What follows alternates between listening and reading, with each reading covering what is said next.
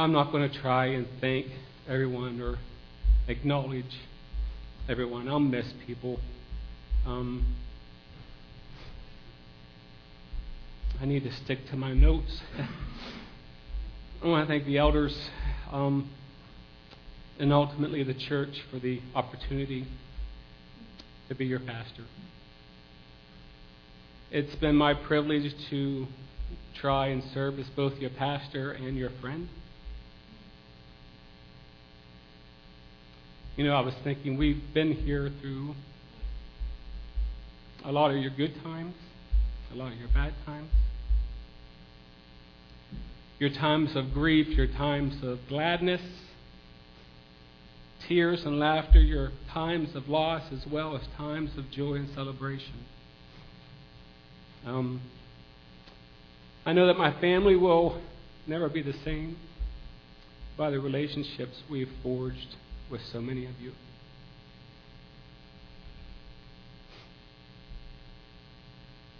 Hopefully, we've helped many of you draw closer to the Lord, and hopefully we have enhanced the kingdom of God. That's what it's all about. It's not about me today, folks. It's about Him. So thank you for all of those of you who have shown your love and your support in so many ways. Praise and worship team.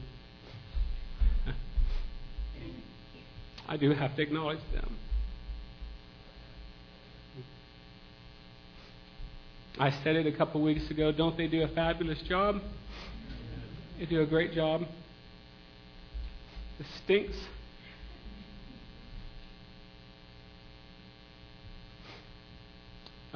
If you know me, I'm not always the easiest person to work with music as far as...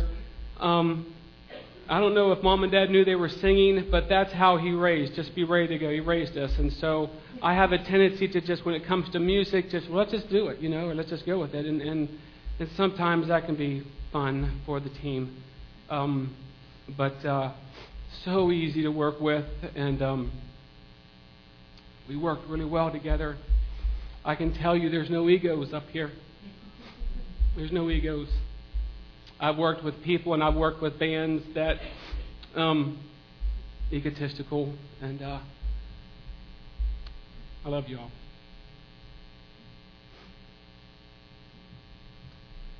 And Joyce, I am going to talk about you and to thank you for your willing heart just to allow us from Sunday to Sunday just to do whatever God wants us to do. So Joyce, we thank you. Is this yours, Mandy? All right, it's mine because I'm not going to drink after anybody who's... Lisa, you talked about that. Oh, now you tell... Roger, was that you?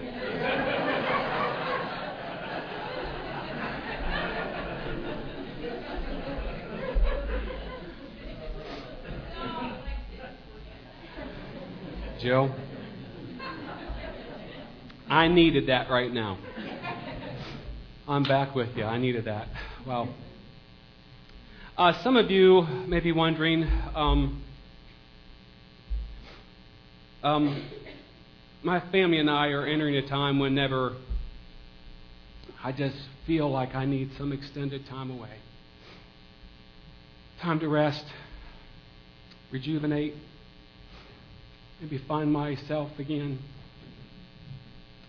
One thing I can tell you for sure, and I've told other people this, there's two things that I know for sure. That I need this time away. I need this time of rest. But I also know that the call to ministry and the passion has not waned in the least bit. I still have just as much of a passion, just as much of a fire to serve the Lord in ministry as I do right now, but one has to happen before the other. And so I wanted to let you know that and maybe refocus just like. We were talking about where, and I don't know how long this is going to be. We're on this journey. We don't know how long it's going to be. But we did a lot of talking, a lot of praying, and some of you can probably, determine this, but where can we spend this time? And so we're going to be relocating to Lexington, Kentucky. You know who's down there. We have a daughter and 2 grandkids, and oh yeah, I got a son-in-law too, but oh well. So he's always in the last place, but we're going to relocate down there. We're still on a faith journey. I have no idea what awaits us down there. But you need to know that we are excited. What God has done and what God is doing and what God will continue to do. So pray for us, please, as we will pray for you and your next journey and your step along the way. Can I preach now? Last Sunday, Wesley sang, what was it? All in all, Wesley? You are all in all. He sang that song. And that is so true. Not only should God be in our all in all, or our all in all, He should be in everything in our life. He is the unparalleled force, church, in every situation in our life, good or bad. And as I said last week, He is able to bring good out of every situation we're in. So just to make sure you're still with me, say the verse with me. Here we go together. And we know that all things work together for good to those who love God, to those who are called according to His purpose. Breaking that verse down, that's what we've been doing over the last month or more. The first 2 words, we know. You might remember that we talked about this, and the first 2 words of this promise are not for God, but they're for us. They're for us. And I find it comforting to know that the first 2 words God put for us. Excuse me one second. Because God is God, and because we know God, we can know for certain that He can and He will bring good out of our bad circumstances in life. We know that all things, you've heard it said, all means all, and that's all that all means. God can bring good out of every situation, life's tragedies, and praise the Lord, even our mistakes along the way. We know that all things work together.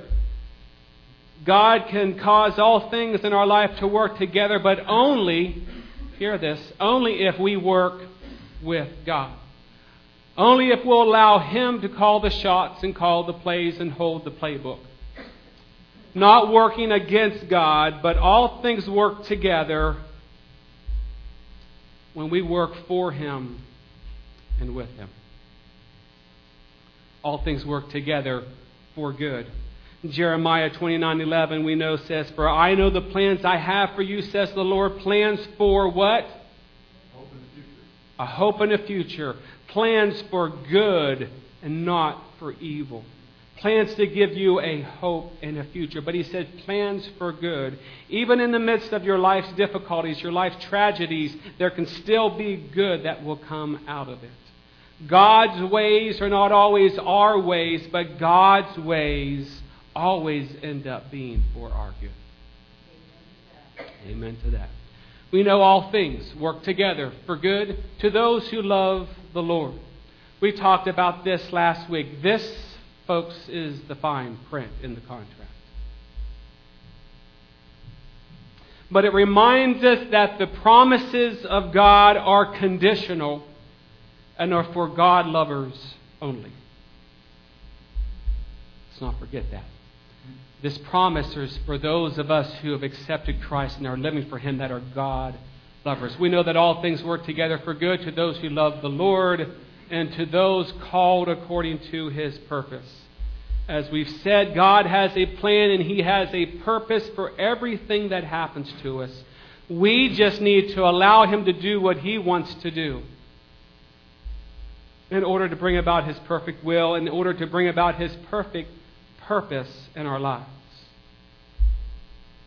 Now, I began this series 4 or 5 weeks ago stating that if I could leave you with something, not necessarily fluff or a lot of air, but if I could leave you with something, that as you go through the storms of your life, as you go through life's tragedies, if I could leave you with something that when it's all said and done, you would stay standing. You would be victorious. When the dust clears, that you're still victorious in your walk with the Lord.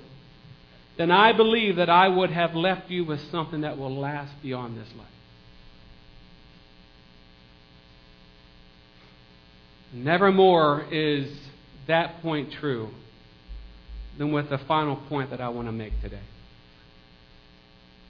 You see, if there's one area of life, if there's one thing in life that everyone avoids or tries to avoid more than anything, that one issue will be the issue of death.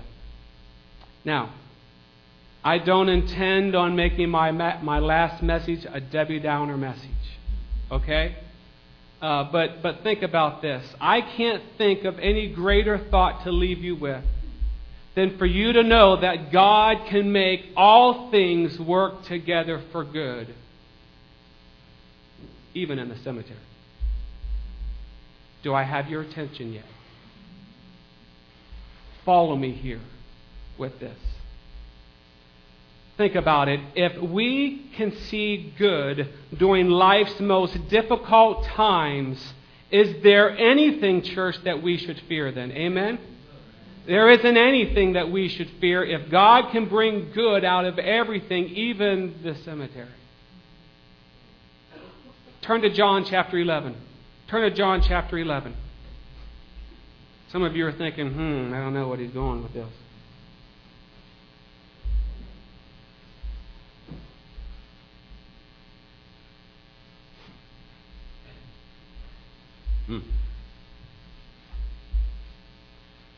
To emphasize this point, I want us to look at a very popular passage, the story of Lazarus. As you're turning to John chapter 11, just a quick synopsis. We're told that Jesus was informed that his friend Lazarus was near death. But Jesus delayed 2 days. And when he finally does go, he finds that Lazarus has already been in the tomb for 4 days. So he delays 2 days, and he gets there, and he finds that he's already been dead for 4 days. Mary and Martha are upset, saying, Lord, if you would have just. Why didn't you just? And then I think we all know what happened next in the story. But out of this story comes 4 truths that I want to share with you today, even in the cemetery. The first point that I want to make today, death is a reality. Death is a reality. Look, there are 2 things in this life that we know we can't avoid. Death and taxes, right? There are many people who are trying to avoid taxes, but they can't avoid death. When Jesus and the 12 were discussing going back to the area of Judea and Bethany, the 12 were confused because Jesus, look at what Jesus said in verse 11. Chapter 11 verse 11. They were confused because it says this. These things he said, and after that he said to them, our friend Lazarus sleeps, but I go that I may wake him up. You see, they didn't understand what he meant by that. Why do we need to go back now? You had an opportunity, but if Lazarus is really just sleeping, they thought he was ill, they thought he was resting, then they thought he's eventually going to get up. And then Jesus just plainly told them in verse 14, he says, Lazarus is dead.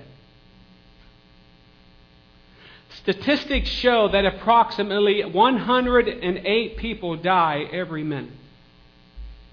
So even as we speak, someone has crossed the threshold of this life into the next. as you are sitting there and as I'm standing here, someone is crossing over into eternity. Death is a reality. There's no getting around it. Death, listen to this, death is as much a part of living as living is. And we should talk as much about death as we do about living, because the sooner we accept it, folks, the sooner we can deal with it all. That's my point, first point. The rest gets better, trust me. And I love this second part.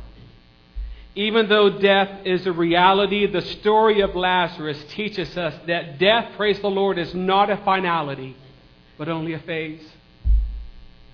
Think about that. Death is not a finality, but only a phase. I'm hoping that we can walk out of here this morning with a little bit more of a pep in our step, with a little bit more encouragement, being reminded of some of these great truths. You see, for the one, remember what Romans 8:28 says, for those who love the Lord. For the one who loves the Lord, death is merely a tunnel, not a cave. Matter of fact, if you look at John 11, verse 38, what does it say there? It says, then Jesus again, groaning in himself, came to the tomb. It was a cave, and a stone lay against it. You see, for the one who loves the Lord, death is just a tunnel, not a cave. And Jesus took the cave of Lazarus and he turned it into a tunnel. It's a one-way road to glory, not a dead-end street to oblivion, church.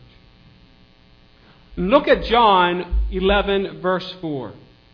John 11, verse 4, I'll have it up on the screen.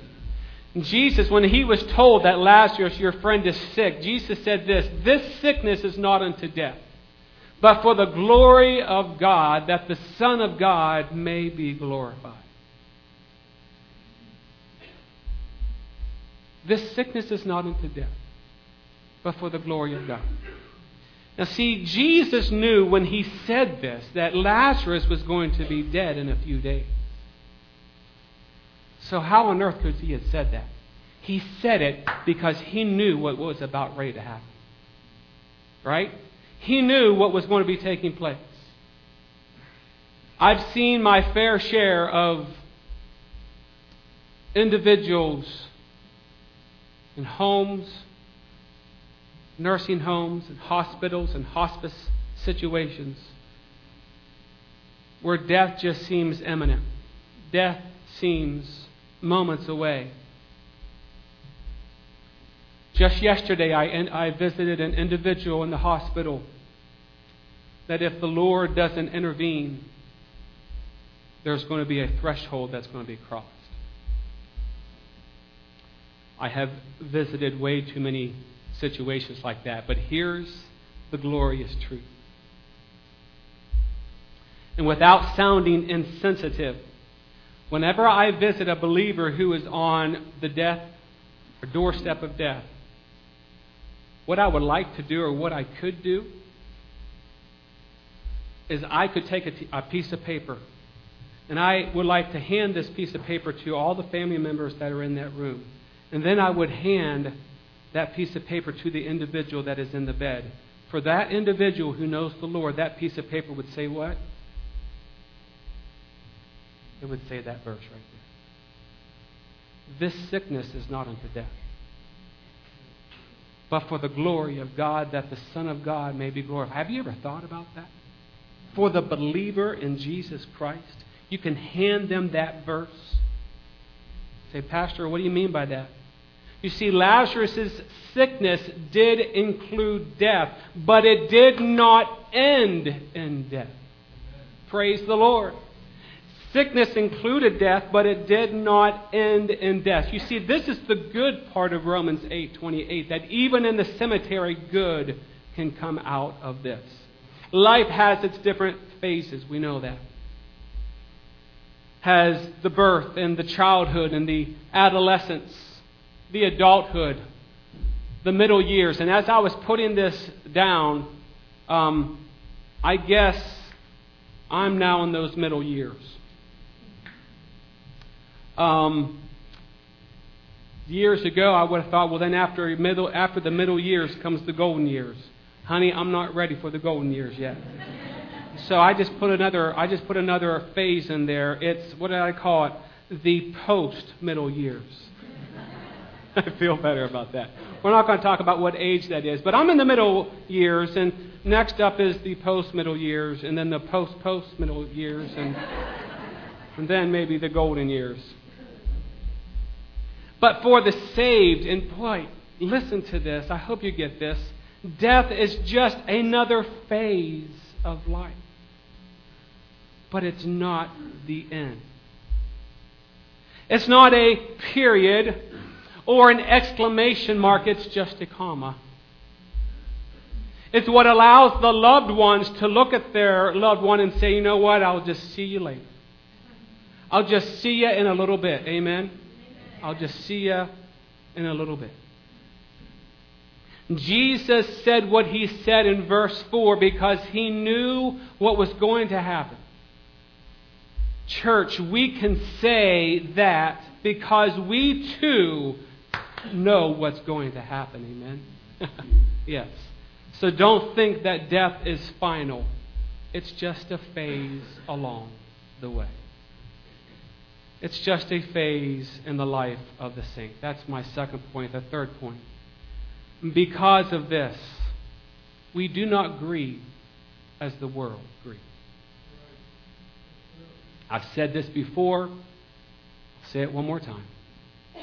One of the Wesley brothers, confronted by an atheist, he was asking Charles Wesley, how do you know that your way is right and that your God is alive, your God is true? And he said, God's people die well. God's people die well. Because of this, we do not grieve as the world grieves, because He can work all things for the good. Some of you don't know this story. I've said it before, but I'll tell it again. My cousin Jason passed away at the age of 40, left behind a wife, 3 kids. How can something good come from that? Some things we'll never understand this side of heaven. But I can tell you this. At the funeral service, he worked for Warner Southern College, and there were students all over the place. And at the end of the service, the pastor opened it up for an invitation, and the altars were lined with people seeking God's face. How can you do that at a funeral? How can there be rejoicing? How can there be good things happen at a funeral? That's how. And there were people that day, had it not been for that occasion, may never have gotten right with the Lord. People down there getting their hearts right with Jesus. We know that all things work together for good. Will we sorrow and will we grieve? Yeah, we will. Will we shed tears? Yes, we will. Will we feel empty? Yes, we will. Will life at times seem gray? Yes, we will. This is just a part of being human. But I want you to notice something about our Lazarus story. Notice where it says Jesus wept, but He didn't wail. He sorrowed, but He didn't faint. He grieved, but not as those who have no hope.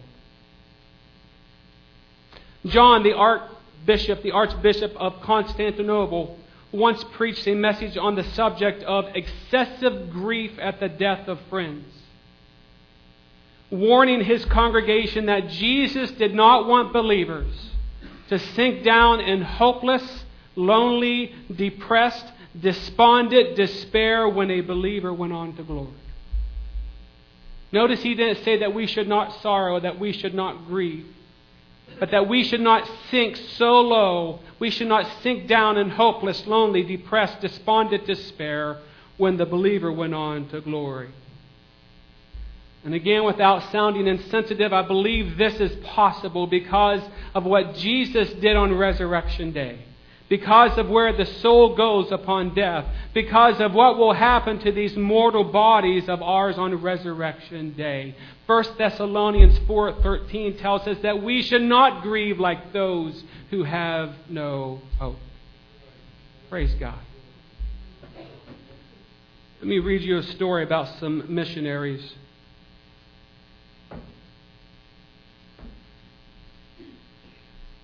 Neil and Carol Anderson. They served for many years as missionaries with Wycliffe Bible translators in New Guinea. And it was their great mission to bring the Word of God to a tribe of people who had never heard the gospel. One of the things that happened, of course, is that the new Christians changed the way they dealt with the subject of death. Carol told this story about a man whose name was Irama. And he passed away while the Andersons were on a trip. They returned shortly after his death to find his widow sitting in front of the house mourning. She looked a little haggard, but she was smiling. And that was utterly amazing, because in that society, when a man died, his widow was expected to sit by his graveside day and night, wailing and mourning, scarcely eating or sleeping. This wife explained, "My husband died while you were gone, but he told me not to wail and mourn for him because he was going to God's place." Then she told them the entire story. Irama had been very sick, obviously dying. The family gathered around him very close, and finally the old man stopped breathing. The friends and family members, as the custom was, began wailing loudly, sobbing, crying, and mourning. Suddenly, to their great surprise, Irama opened his eyes. Instantly, the wailing ceased, and everyone looked at the man in shock. Irama told them that he had been to the Lord's place. He said it was brilliantly lighted, and the surface of the ground was like a rainbow laid out flat.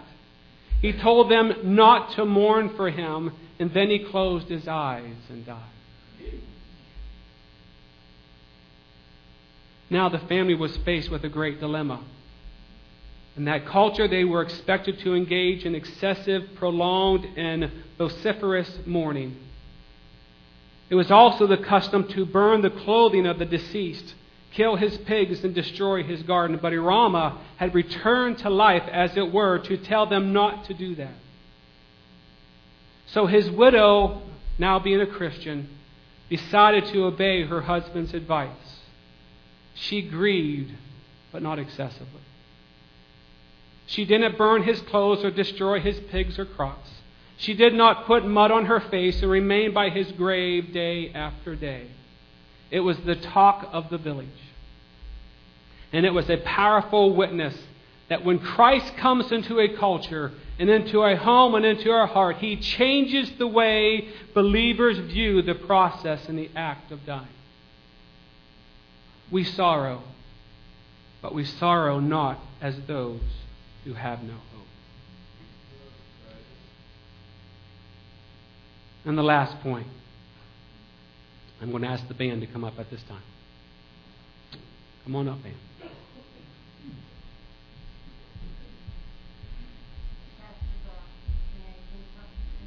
Yes. I worked in a nursing home. I see many of them. And this old woman, she was very, very heavy, and she was in the heart, lift and stuff like this. But when Mom was dying, Mom had tears in her eyes. And Mom goes, "When I get to heaven, I'm going to tell Jesus how good the girls took care of me." And that impacted me so much, because here she's dying, she's leaving this world, and she's crying, and she's telling us when she gets to heaven, she's going to tell God how good we took care of her. That's great. And it's so nice when people pass away and you can see them pass in peace. and you know the Lord is with us.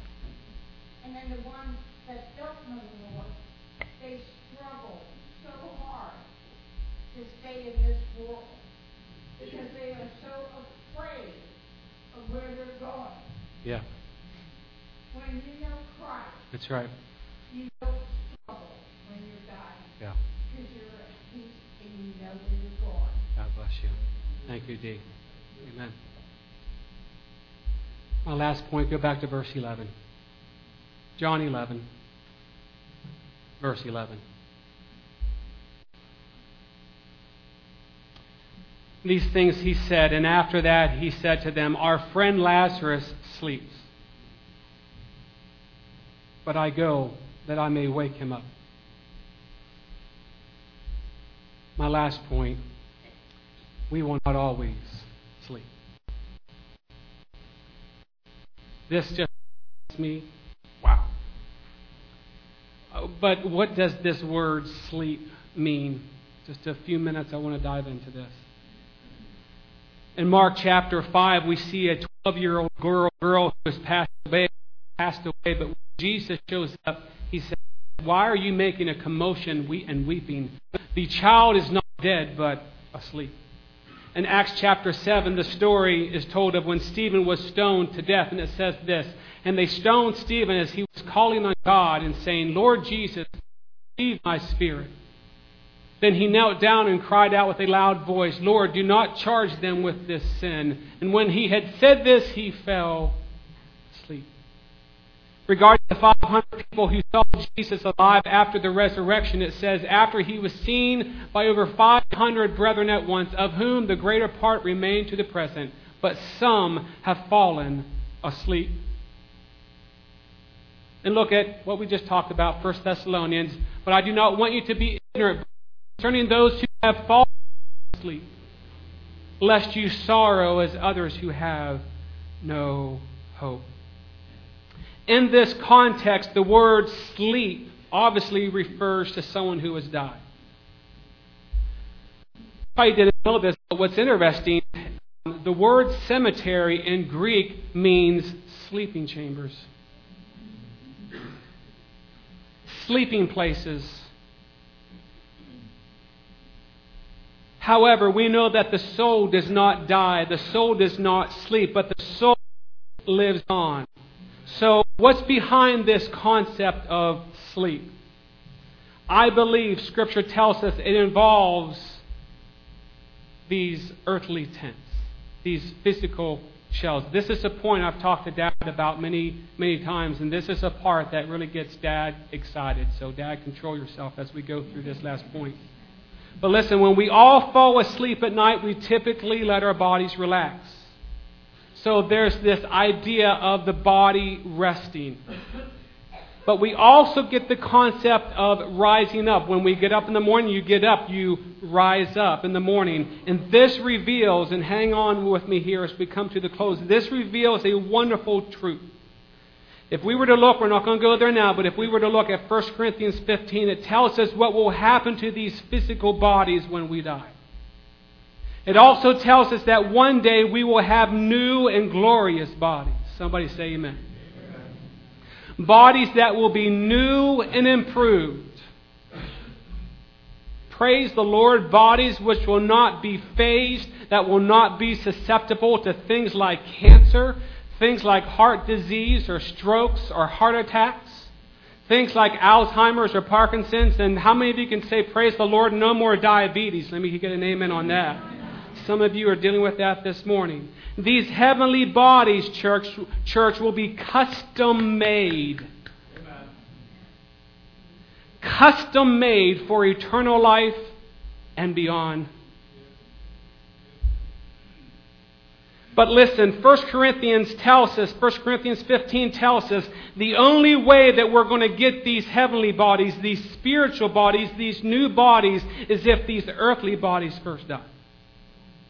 These corruptible, these mortal bodies must first cease to exist. It uses the illustration of the seed that produces a beautiful plant. But before this happened, this seed must first be buried.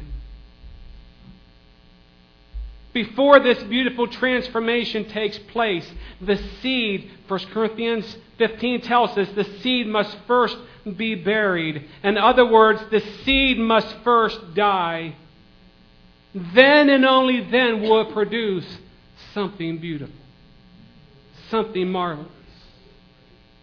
The same with our earthly bodies.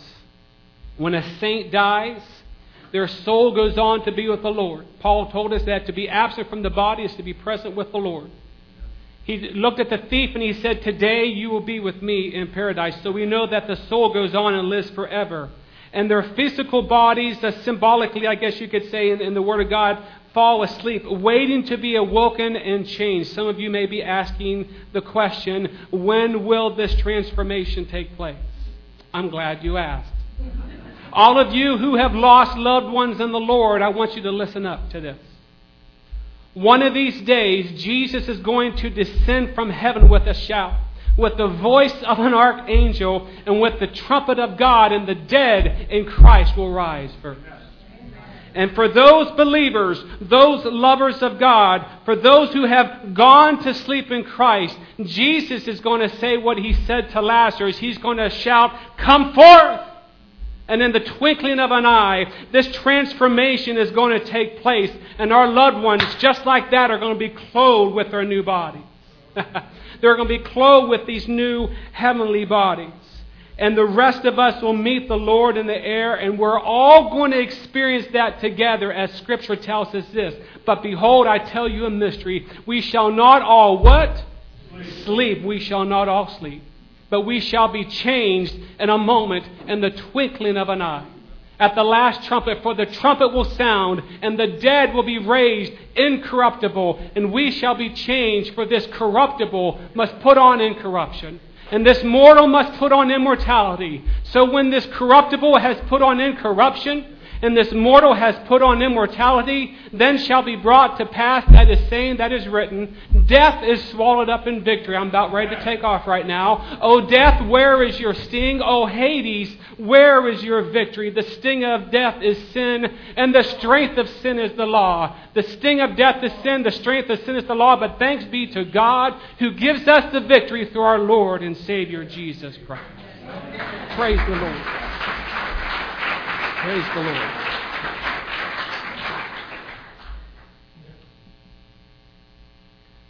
Church, we have been conditioned from the world to think that when we take our last breath, that life ends. I want to leave you with this glorious reminder. For the believer in Jesus Christ, again, the follower, the lover, the passionate lover of Jesus Christ, there is no finality in death. Our loved ones have not ceased to exist. Their souls, even as we speak,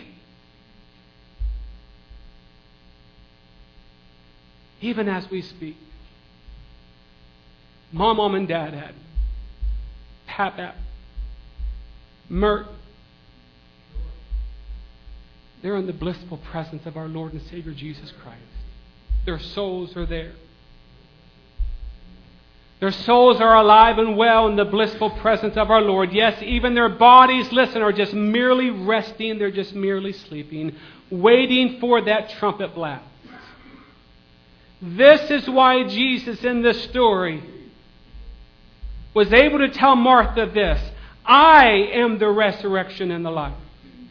He who believes in me, though he may die, yet shall he live. And whoever lives and believes in me shall never die. Did you get that? Never die. You will never die. There will never be a time when you cease to exist. Death is just a phase for the believer. Praise the Lord. We know that all things work together for good to those who love the Lord, to those who are called according to His purpose, even at the cemetery.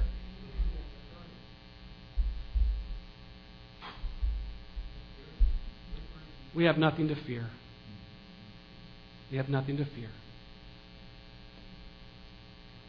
We're going to sing a song. I have some baptisms to do. And then we might do one more song. I don't know. We'll see. Would you stand with me, please?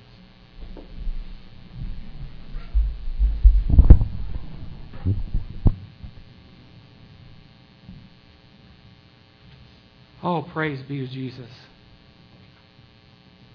How many times have I ended this, Lord, by saying thank you for your word? May we not be like those who have no hope.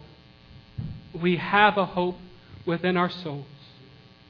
Brighter than the perfect day, God has given us His Spirit, and we want the world to hear. All of our doubts have passed away. If there's anyone here this morning that has doubts, look, it's a different type service, but this time can be for you. If God is dealing with you at all on anything, the altars are open.